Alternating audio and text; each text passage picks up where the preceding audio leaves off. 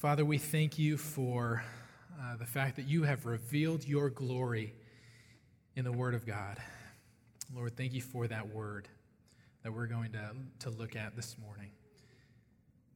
Even as we hear of our brother Larry and we receive updates about his diagnosis, Lord, we long for that day where we not just see your glory in the Word, but Lord, we see your glory in the world, that it will be completely filled with your glory.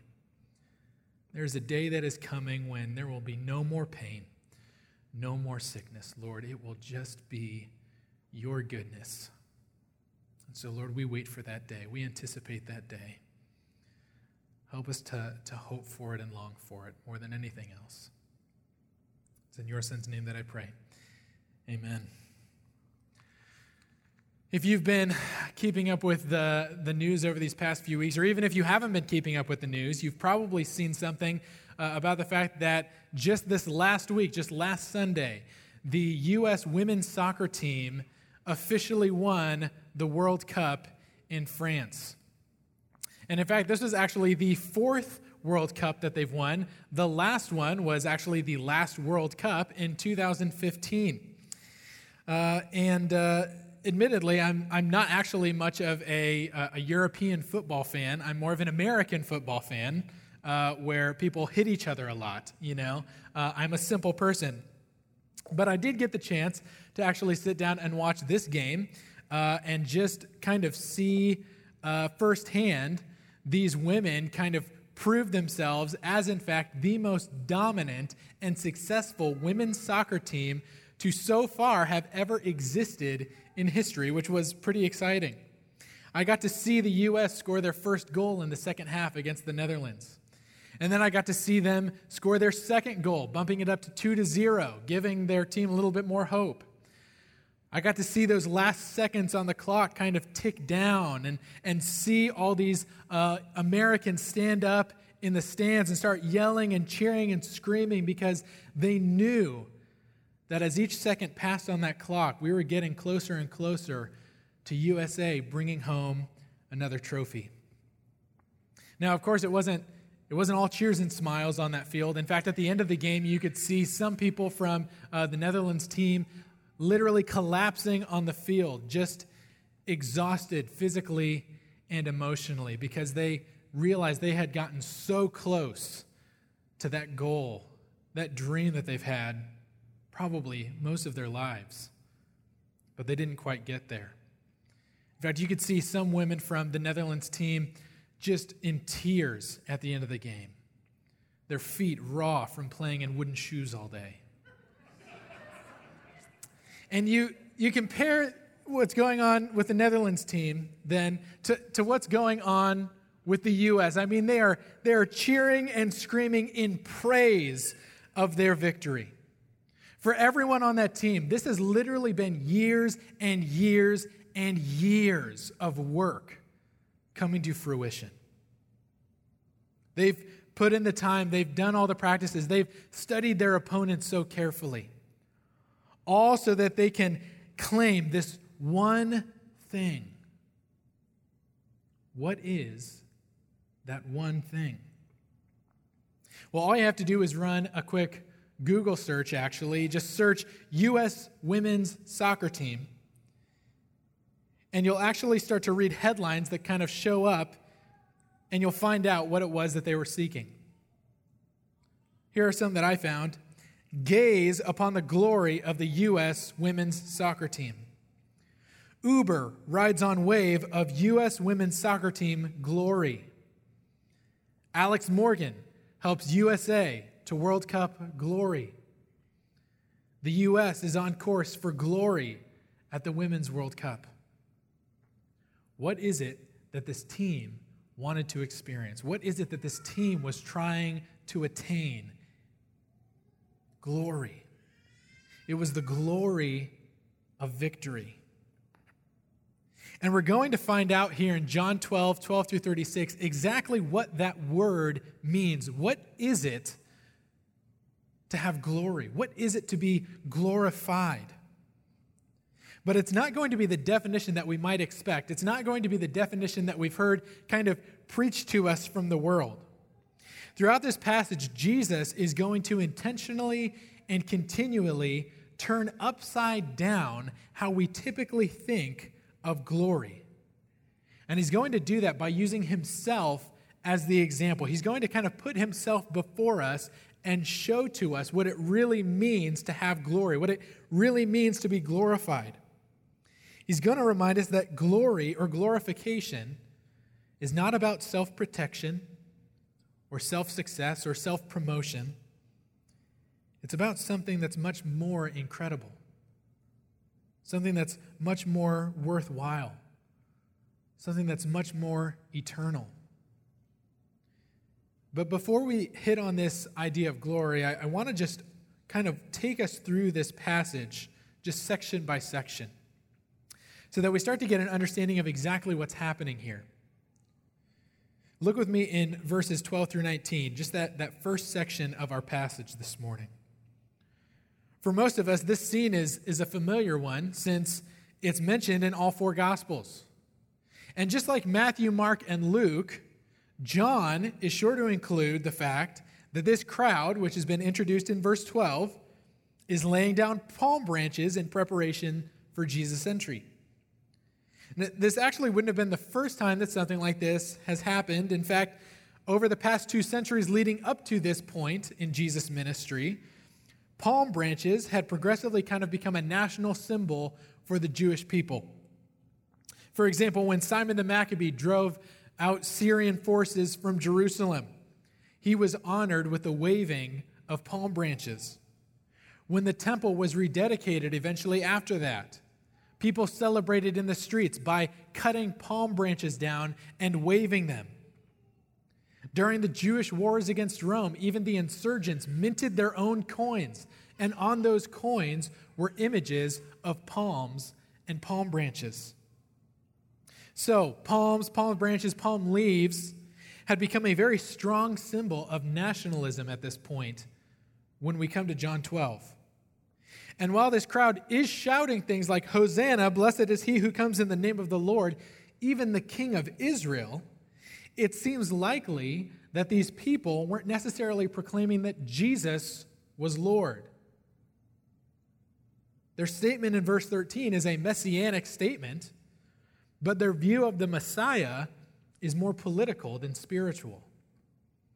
Just like their heroes of the past, they thought Jesus is going to come and free us from all the rule of our enemies. We'll be our own people. Jesus is going to be our king. We'll be our own nation for real now, at last. And you compare this scene with John 6, 12 through 15, I mean exactly 6 chapters before this, where the crowd was going to take Jesus by force and make him king. So this isn't the first time that Jesus has been through an experience like this. But the difference between John 12 and John 6 is that in John 6, Jesus flees this crowd and he runs to the mountains. But here, he actually willingly enters into the crowd, knowing full well what's waiting for him, knowing full well what these people want. Except Jesus doesn't enter Jerusalem on a war horse like he's a king that's about to establish his rule. Instead, what he does, according to verse 14 and 15, he comes in on a donkey's colt. So what is Jesus trying to communicate here? What is he trying to say to this crowd and even to us this morning?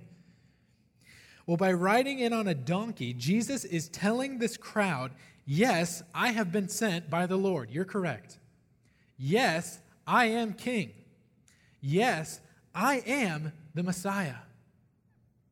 But I'm not the kind of king or the kind of Messiah that you think or that you want. In fact, if you read the rest of Zechariah's prophecy that's quoted here in verse 15, it actually describes a donkey as a beast of burden. And that is the kind of king that Jesus will be. He will be a king that bears the burden of his people. He will be a Messiah who takes on the weight of sin so that those who believe in him will experience true freedom, true salvation. that goes far beyond just this lifetime, that goes far beyond just some kind of kingdom that we could build in this world. Well, even though Jesus isn't really taking plays out of the standard revolt textbook here, he's still somehow able to kind of offend his enemies and get them a little riled up.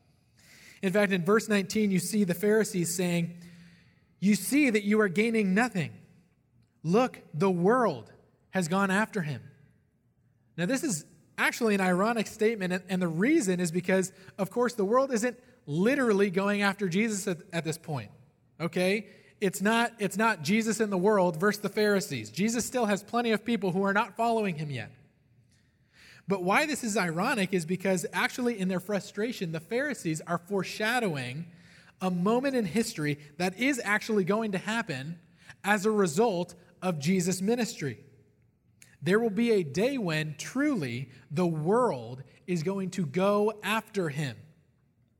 There is going to be a day when every tribe, every tongue, every nation is going to bow before Jesus Christ as King, as Lord, as Savior.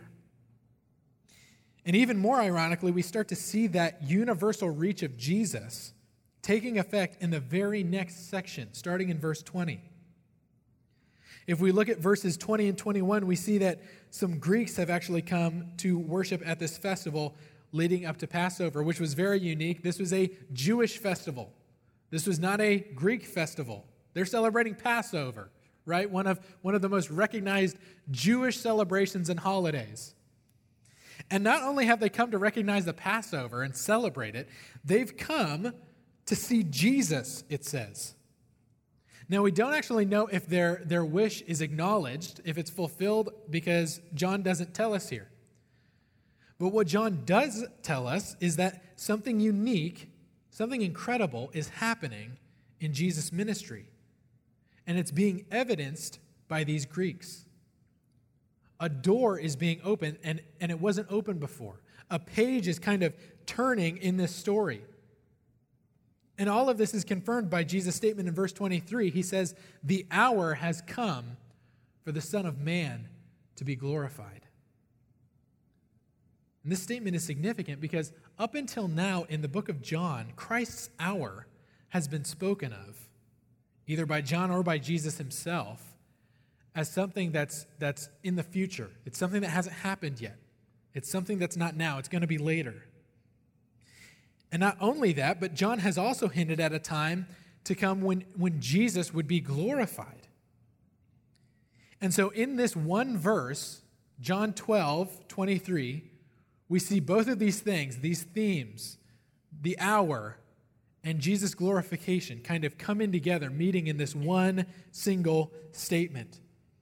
From this point forward in John's gospel, the hour is now. The hour has come and Jesus will be glorified. But what does it mean that Jesus will be glorified? Well, he actually answers that question for us in the following verse, and he does it with a short parable. In verse 24, Jesus says, "Truly, truly, I say to you, unless a grain of wheat falls into the earth and dies, it remains alone. But if it dies, it bears much fruit." Now, I know this can kind of seem like a sort of mysterious phrase that Jesus is presenting here. It's kind of shrouded in darkness a little bit. You don't seem to know exactly quite what he's saying. But make no mistake about it, what Jesus is teaching here is the gospel. Jesus, though he was in the form of God, did not count equality with God a thing to be grasped, but emptied himself by taking the form of a servant, being born in the likeness of men. And being found in human form, he humbled himself by becoming obedient to the point of death, even death on a cross. The glory of Jesus is a glory rooted in sacrifice. Jesus is going to give his life for our sin so that we might be the fruit of his death. The blood of Christ waters the soil in which the fruit of the gospel grows. But this statement isn't just meant to refer to Christ's death. It's also a statement that reflects the life of anyone who claims Jesus as their Lord and their Savior. And this is confirmed by verses 25 and 26. Here, Jesus moves very quickly from parable to application by extending this idea of death to his followers. Now, we'll talk about these verses a little bit more in depth in a few minutes, but the important thing for us to understand for now is that the gospel does not live in a vacuum. The death of Christ isn't something that just happened in the past, and it's not really important or relevant for today or tomorrow or the next day. No, Jesus' death calls us to something. The gospel calls us to something each and every day. It serves as an example to us of what it means to live gospel-centered lives. The Christian life, the gospel life, is a life marked by death to self. That is what it means to be a Christian. And in the final section of our passage, Jesus models what this kind of life through death looks like. In a moment of honesty, Jesus admits that his soul is troubled as he considers all that is about to happen, all that's about to take place, the pain and the suffering he's about to go through. Jesus is troubled. Jesus is troubled. In other words, if you've ever been intimidated or concerned by the call of the Christian life, you are not alone. Jesus has felt what you feel. But importantly, Jesus doesn't allow the horror of death to somehow overcome his obedience. In fact, really quite the opposite. Instead, Jesus recognizes his purpose, which is, according to verse 28, to glorify the Father's name. Again, Jesus' glorification is going to be a glorification that comes through sacrifice, through submission, not through self-promotion. And if there was any doubt about what kind of sacrifice Jesus would make, he removes it in verse 32 by explaining that he will be lifted up from the earth. And notice in this statement, this phrase, how once again Jesus kind of combines the idea of death with glory. He's going to be lifted up physically on a cross, which is why verse 33 is kind of explaining how he would die. That's how he's going to die, by being lifted up on a cross. And yet also, he's going to be lifted up through his death spiritually. The Father is going to glorify him, which is going to result in all people being drawn to himself, verse 32 says. As the Apostle Paul kind of says in Galatians, there is neither Jew nor Greek, there is neither slave nor free, there is no male and female, for all are one in Christ Jesus. This is going to be the effect that the gospel has in the world. That Jesus is going to reach not just the Jews, he's going far beyond that. He's reaching the world with what he's about to do. And with that in mind, Jesus now concludes this passage with a warning and a promise. The warning is simply this: time is beginning to run out. There's coming a day when Jesus will not be physically present on the earth, and that day is coming fast. Therefore, he says, walk in the light, otherwise you will be overcome with darkness. And here's the promise. If you walk in the light, if you believe in the light, then you will become sons of the light. That is, you will become sons of God, adopted into the inheritance of God, radiating the glory of God. So that's an overview of our passage. Now, I want to spend the rest of our time this morning looking more in depth at what I believe is actually the main takeaway of John 12 through 36. And we find it in verses 23 through 26.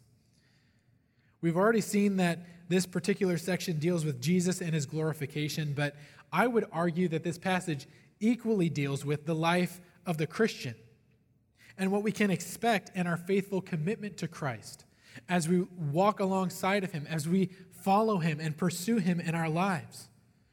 Two things that we learn from these 4 verses.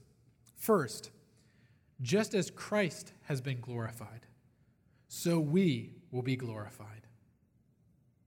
The Apostle Paul confirms this in Romans 8:30 when he says, "Those whom he predestined, he also called. And those whom he called, he also justified. And those whom he justified, he also glorified." Glory is the natural conclusion of the Christian life. But second, as we live out the Christian life, at least on this earth, there is also a waiting, because our day of glory is not here yet. I'm sure we're reminded of that almost every single day, that glory has not come yet. It's not complete yet. It's still to come. So, there is a glory to the Christian life, and there is also a waiting to the Christian life. Let's look first at the wait. Let's look what's involved in the wait. We learn three things are involved in waiting according to this passage. The first is death. Verse 24 says, "Unless a grain of wheat falls into the earth and dies, it remains alone." So, just as Jesus has died to himself, so we are to die to ourselves. John Piper says it this way: Christ's dying for your salvation is also his design for your imitation. Let me say that again. Christ's dying for your salvation is also his design for your imitation. But dying is hard. No one wakes up in the morning in a right state of mind and says, "Hey, let's make today a day of dying. I want to die today." Right? No one has ever woken up in the right state of mind and said that to themselves. It is hard to die. It is hard to die to ourselves. And it only gets harder as we kind of build up our little kingdom on this earth, as we accumulate more things, as we take on more responsibilities, as we enter into more relationships. I thought dying to myself was hard, and then I got married, right? And I started constantly finding myself in just the stupidest situations, doing everything in my power to keep my preferences and my comfort alive. I did not want those things to die. For example, Abby and I will be sitting on the couch in the evenings, and it gets later in the evening. That's how time works. And the time will come when, it's time for bed. And that means that someone has to shut out or turn off the dining room and living room lights. Now, you cannot shut these lights off by going down the hall on the way to the bedroom. You have to make the brave trek 10 feet in the opposite direction and shut the lights off in the kitchen. So what do you think my mission has been as a husband ever since we bought that house? It has been to be the first one down that hall before Abby even knows what hit her, okay? This is the insanity of marriage. In these littlest of situations, the most ridiculous of scenarios, we do everything in our power to protect ourselves from dying, to keep that heart of the flesh pumping. And yet Jesus says here, if you're going to live for yourself, then you're going to die by yourself. Because the glory that I have is only attainable through death as you wait for my return. We are called to die to ourselves. Well, the second thing that's involved in waiting is hating your life in this world. Verse 25 says, "Whoever loves his life loses it, and whoever hates his life in this world." Let me stop there because that phrase, "in this world," is important. We shouldn't miss that. It's not that we hate our lives ultimately when we hate our lives. It's that we hate our lives in this world. In other words, we don't buy our best life now. We don't have our best life now. Our best life is later. You can love your spouse, but if you love your spouse ultimately, you love them too much. You can love your job, but if you love your job ultimately, you love it too much. You can love your children, but if you love them ultimately, you love them too much. You can love financial freedom, but if you love it ultimately, you love it too much. Our hearts are to belong to a future hope that is still to come, not the shiny comforts that we enjoy today. Friends, compared to the glory of Christ, the glory that is to come, the castles that we build in the sand are nothing. And so we hate the things of this world. Well, not only does waiting involve death and hating your life in this world, but finally, Jesus says it involves service to him. It involves service to Christ. That's the third thing that waiting involves. Verse 26 says, actually 2 times, if anyone serves me, he must follow me. If anyone serves me, the Father will honor him. Now, that's not an easy thing to do in a world of power grabbing, in a culture that values prestige above almost anything else. How many stories can we think of just in this year, in the past 6 months, that we've heard of people misusing their power and authority so that they can use and abuse someone lower than them and somehow become more powerful, more successful, more wealthy, more authoritative because of it? But that's not what Jesus calls us to here. That's not the Christian life. It's a life of service, of servanthood. It's a desire to elevate the will of Christ above our own will. It's a desire to give everything so that his will is accomplished, not our own. That's the Christian life. And it's a hard life. It's hard to die to self. It's hard to hate the things of this world. It's hard to serve Christ. But hard does not mean joyless.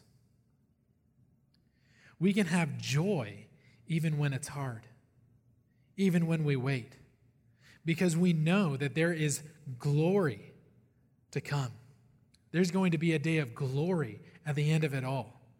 And that glory, Jesus tells us, includes 3 things. And so we have the wait, we have Jesus telling us to die to self, to hate our lives in this world, to serve him. But now he's going to go on to what our glory is going to look like. The first thing that this glory involves is bearing fruit. Look again at verse 24. It says, yes, the seed must die, but if it dies, it bears much fruit. You cannot die in vain if you are a follower of Christ. The investment of your life is promised to yield a return. You will never hear the word guarantee from a financial advisor or investor ever. I just met with one last week. I would have loved to hear that kind of promise come out of his mouth, that the money that I was about to give him, that I had earned rightfully, worked hard for, that he's going to take now and do something with, I would have loved for him to tell me, you have a guaranteed return on this. But he can't make that kind of promise. Only Jesus can make that kind of promise. And we might have to give up some of the comforts of life. We might not have as big of a house as we dreamed of having. We might be the weird person in our friend group. But the investment of our life in the kingdom of God is the wisest, surest investment we could ever make. Because the death of ourselves is promised to bear much fruit. Our death will not be, cannot be in vain. Jesus has promised that when we die to self, we will bear much fruit. Second, not only will we bear this fruit, but we will also gain eternal life according to the last part of verse 25. It says, whoever hates his life in this world will keep it for eternal life. So what you give to God now in this world will be returned to you countless times over again in glory. The New Testament has lots to say about self-denial, but it never talks about self-denial in an ultimate sense. It's not that we just hate our lives in general. We hate our lives in this world. We don't commit ourselves to the things of this world. We don't pledge our allegiance and devotion and hope to the things of this world because we know that a day is coming when Jesus will satisfy us for eternity. There is eternal life that is waiting for us. That's why the Apostle Paul can say in Romans 8, for I consider that the sufferings of this present time are not worth comparing to the glory that is to be revealed to us. And so we look forward to that life when the things of this world will pass away and we enjoy Christ forever. Well, the third and final thing, which is included in this glory to come, is revealed at the end of verse 26. If anyone serves me, Jesus says, the Father will honor him. So what do we enjoy in this glory? Honor from the Father. If we commit ourselves to Christ, if we serve him with our lives, a day will come when the Father will stand before us and actually say the words, well done, thou good and faithful servant. This is what C.S. Lewis called the weight of glory. W-E-I-G-H-T. The weight of glory. That despite our sin and brokenness, despite all the guilt and the shame that we have accumulated over our lives, despite the fact that it is Christ that has worked through us and in us, God could actually look at us and be pleased, could look at us with approval, because when he looks at us, it's not our sin and our shame and our guilt that he sees, it is Christ's righteousness in its place. And it's not because of anything that we've done. It's because of what Christ has done for us, through us, and in us. That is the glory that we're promised. And it's worth the wait. Well, Jesus, we thank you for the glory that you displayed on the cross. Lord, we thank you that you were a servant king, that you came not to just fulfill your own will. Lord, you fulfilled the Father's will as well, that you paid the penalty for our sin so that in this moment right now we could remember what you have done for us, that we could taste and see the sacrifice that you have made. And Lord, not only that, but that we could look in anticipation towards the glory that you are going to reveal once again one day when you return, and the glory that we'll share in. And so may we live in expectation of that day. May it shape everything that we do. It's in your Son's name that we pray. Amen.